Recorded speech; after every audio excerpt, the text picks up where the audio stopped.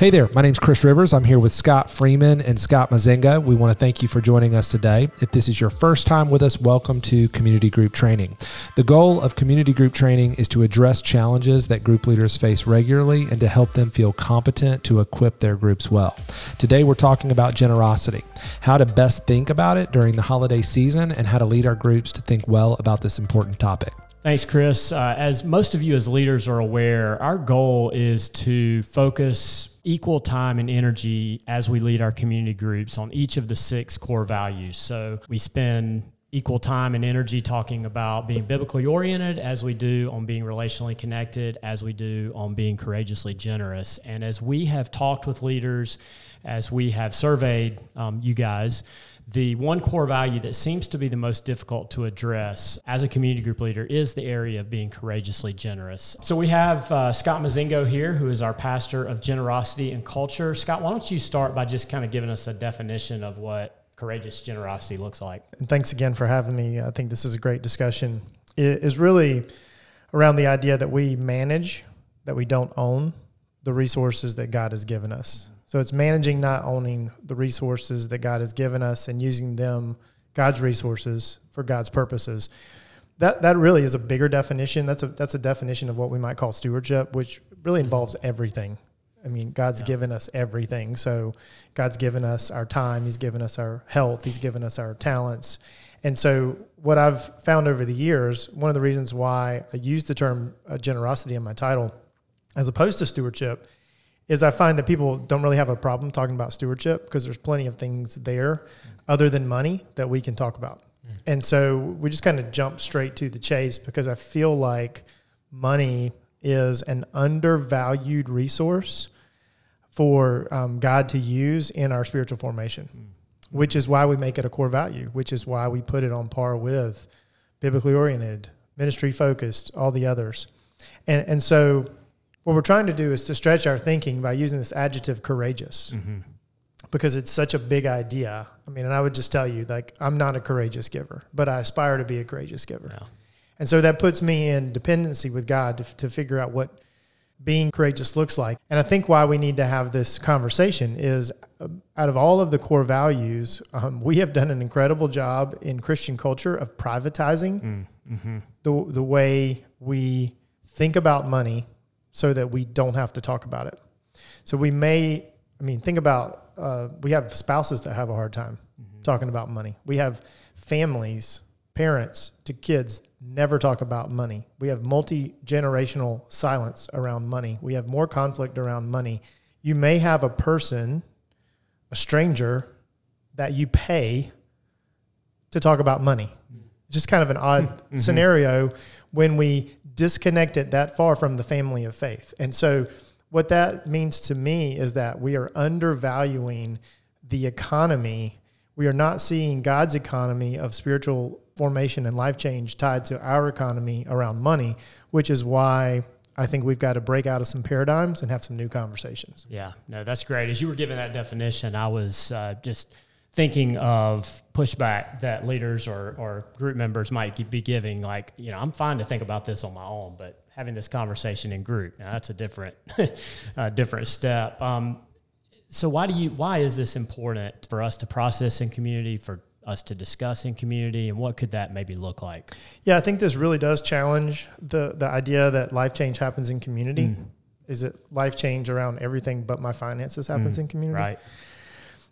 I think areas where we know that we need help, and we have seen, like our marriages, and particularly purity and sexuality, we've known we've needed help for over a decade now, and so we've brought those conversations out fully into the light because we know that culturally there's a huge amount of pressure where we're going against the grain.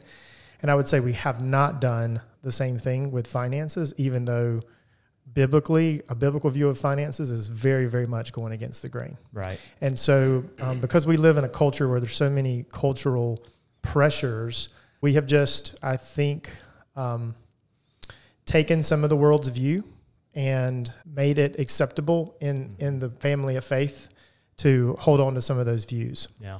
And so I think the pushback is probably because we haven't been as strategic in thinking about generosity as we could. We think about it in terms of percentages and dollar amounts, as opposed to thinking about it in more biblical ways. Mm-hmm. And so I think we'll have a chance to flesh a couple of those ideas out. Yeah.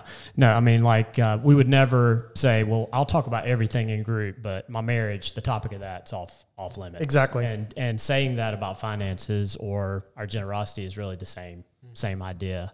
We could really discuss this topic any time of year, but we are approaching a season where giving, generosity is on people's minds, with Thanksgiving coming up, Christmas, just our culture of consumerism and everything that goes on during that season. We have year-end giving coming up at the end of December. So how can we capitalize on that, even the broken way that our culture does talk about it, and help lead our people to think more fully about this core value of courageous generosity? Yeah, and I'm glad. Hear me out. Like, I'm glad that during this time between Thanksgiving and Christmas, we tend to be a little more grateful. Mm-hmm. Tend to be a little more others oriented. We have a very generous church as it relates to the amount of money that we are able to raise and care for the people in our church, mm-hmm. and just to run ministry. So, but here's what I think. We still think about generosity as an output, and so we think about it as an action. Mm-hmm. What would it take during this season to say, okay, let's capitalize on some of the energy that comes around this idea of an output, and then think, how could we take that output and make it more of a character quality? Mm-hmm. So less about an act of generosity and more about being a generous person. Make it part of your identity. Make it part of your identity. Right. Make it part of your identity, as opposed to something that you do. Make it someone that you are. Mm-hmm. And if we could capitalize on the positive momentum here at the end of the year to drive us to think a little bit differently, to put us in the scriptures more, then I think we could begin to see some of that transformation take place. And what I think happens is when you begin to take a step, God gives you eyes to see how to take the next step and the next step and the next step. And I think that's eventually how you gain courage, mm-hmm. is you do something that seems hard, but when you're 4 or 5 steps later down the road, that first step doesn't nearly seem as big as it does as you've moved forward in such a personal discipline as generosity. And so I think what happens is when you begin to free yourself from some of your resources, you begin to see all of the pressures that we feel around consumerism. And I mean, Christmas, the worst part of Christmas is it's just all about adding value to your life by gaining stuff, mm-hmm. and giving stuff to other people for what purpose? Mm-hmm. Because you feel obligated, mm-hmm. because you want them to like you better, because you think it's going to add value to their life. Like once you begin to be generous, some of those presuppositions just start to get challenged of, okay, what am I really accomplishing here by buying into kind of this worldview of consumerism versus something that is a little harder to imagine, but it's right there for us when we think about God's kingdom, mm-hmm. when we think about God's economy, when we think about how God has designed the world to reflect Him, to bear His image, to do things in this world that are in preparation for the kingdom to come. Kingdom come, will be done on earth as it is in heaven. I think we need to spend some time thinking about how we make that happen, and how those values can really be in contradiction to some of the consumerism. And so you might think, well, that's a pretty heavy lift to do at Christmas time. Well, it's all around us. So it does give us an opportunity. It gives us an avenue to start having some different conversations, mm-hmm. whether it's between husband and wife, whether it's between family members, whether it's with a community group. It really does give us a chance to say, where does all this consumerism lead? And how do we square this up biblically with God's desire to see us be about kingdom purposes? Does that make sense? Yeah, absolutely. Could you talk about what some of those conversations could look like? I mean, even just you said, like the small steps of moving so that first of the year, it becomes natural. It's who we are. Generosity is who we are versus something that we do. Yeah, I think a couple of things that come to mind. One is very simple, which is think more about others than we think about ourselves. Yeah. So be others oriented, have an outlook oriented towards others versus an outlook oriented to self. If you combine that with just being in the scripture and then trying to see the world as God sees the world. And so what does God care about? God cares about evangelism, discipleship, and caring for the poor. When he's talking about using financial resources in this world, those are three ideas that he's focusing on: evangelism, discipleship, and care for the poor. So how does God's values align with what we see marketed to us during the holiday season? And so I think just even raising that kind of question, even going to the scriptures with some of the passages that are comparing the anxiousness that we feel in our lives about not being able to have what we need, and how God speaks into that, and how anxiety and material goods are connected. That's a big thing. How spiritual growth is tied to being generous people, how God's character is tied to generosity, and how us being transformed into God's character is tied to generosity. And so I heard a young man recently, and he's been doing some scriptural research. We've been in this conversation. He was with a group of guys. They were reading some books together, and he just said, I am afraid I am being sucked into a lifestyle that looks more like the rich young ruler than the person of Christ. And it scared him. And so the first step for him was to just admit that. And then he said, I think the only way out of this is I just got to be more generous. I just got to give more stuff away. And lessen that control of that consumerism over his life by not letting it consume him. Yeah. That's the funny word about consumerism, is it can be consuming. And so that type of vulnerability and honesty, and not trying to find a formula. Yeah. That's another thing I would say, is not trying to find a percentage, a formula, but just having honest conversations. And those honest conversations, I think they start through a different paradigm, which is, hey, what does God say? Not so much about finances as it relates to like my personal budget and financial techniques and steps, but more about how the resources that God has given me align with God's economy. That's good. And if we just had a few of those conversations, I think it would be very disruptive and very unsettling, and it would put people in a place to be dependent on God. That's good. So that's great, Scott Mozingo. So we've created some things for our church to help our leaders take some initiative and have conversations. Scott Freeman, could you share what some of those things are? Sure. We've talked a little bit about wanting generosity to be a way of life and a year-round discipline rather than just being a seasonal thing. We do have the Christmas Eve offering that we take up. It feels unique, and it does feel seasonal because that's, the holiday season is when we do this. It's the one time a year we pass the plate, but that is really a way to help our members and folks closely connected to our church throughout the year. We've been able to help people pay bills such as rent, utilities, repairs. We have been able to help folks travel for funerals across the country that wouldn't have been able to get there any other way.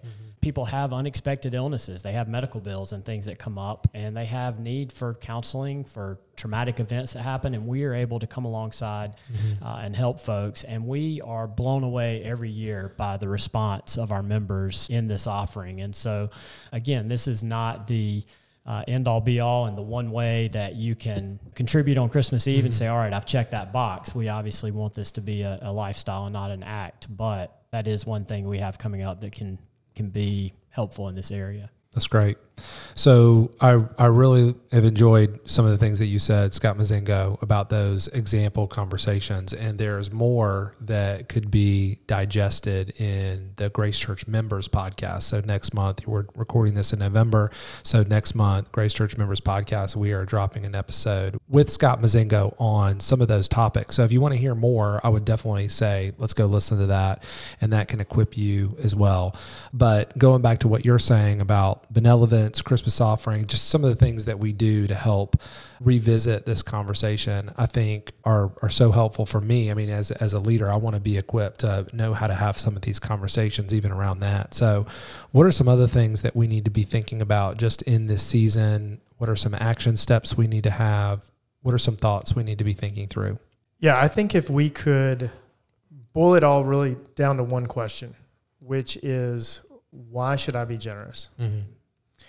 And if we answered that question with, because God was generous to us, that type of thought process does everything we need to begin to change our motivation, which moves generosity from an act to more of our identity and more of who we are. So I would say as we have the ability and as we have the call to participate in some of these good things at the end of the year, some of these Christmas projects, benevolence, end-of-year giving. Again, our church has been so generous and gracious over the years. I think as a leader, just taking it one additional step to say, now, why do we do this again? Mm-hmm. And that the answer cannot be because it's the right thing or because it's a good thing. The answer is because it's a godly thing. And if we see how God's provision for us is shaping our discipleship through the lens of generosity, then we will win in this holiday season. Mm-hmm. We will gain spiritual maturity. We will gain spiritual power. We will resist the temptations of the world, mm-hmm. and we will begin to really grow into more generous people throughout the year. Mm-hmm. And so I would just see this upcoming season as an incredible opportunity to take the action step of just having some conversations. Mm-hmm. The money is there.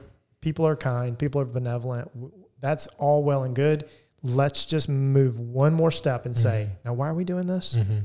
And when we begin to answer that question well, that's, I think, what God is looking for to then use to really stir us mm-hmm. to continue to be involved in good works and good deeds.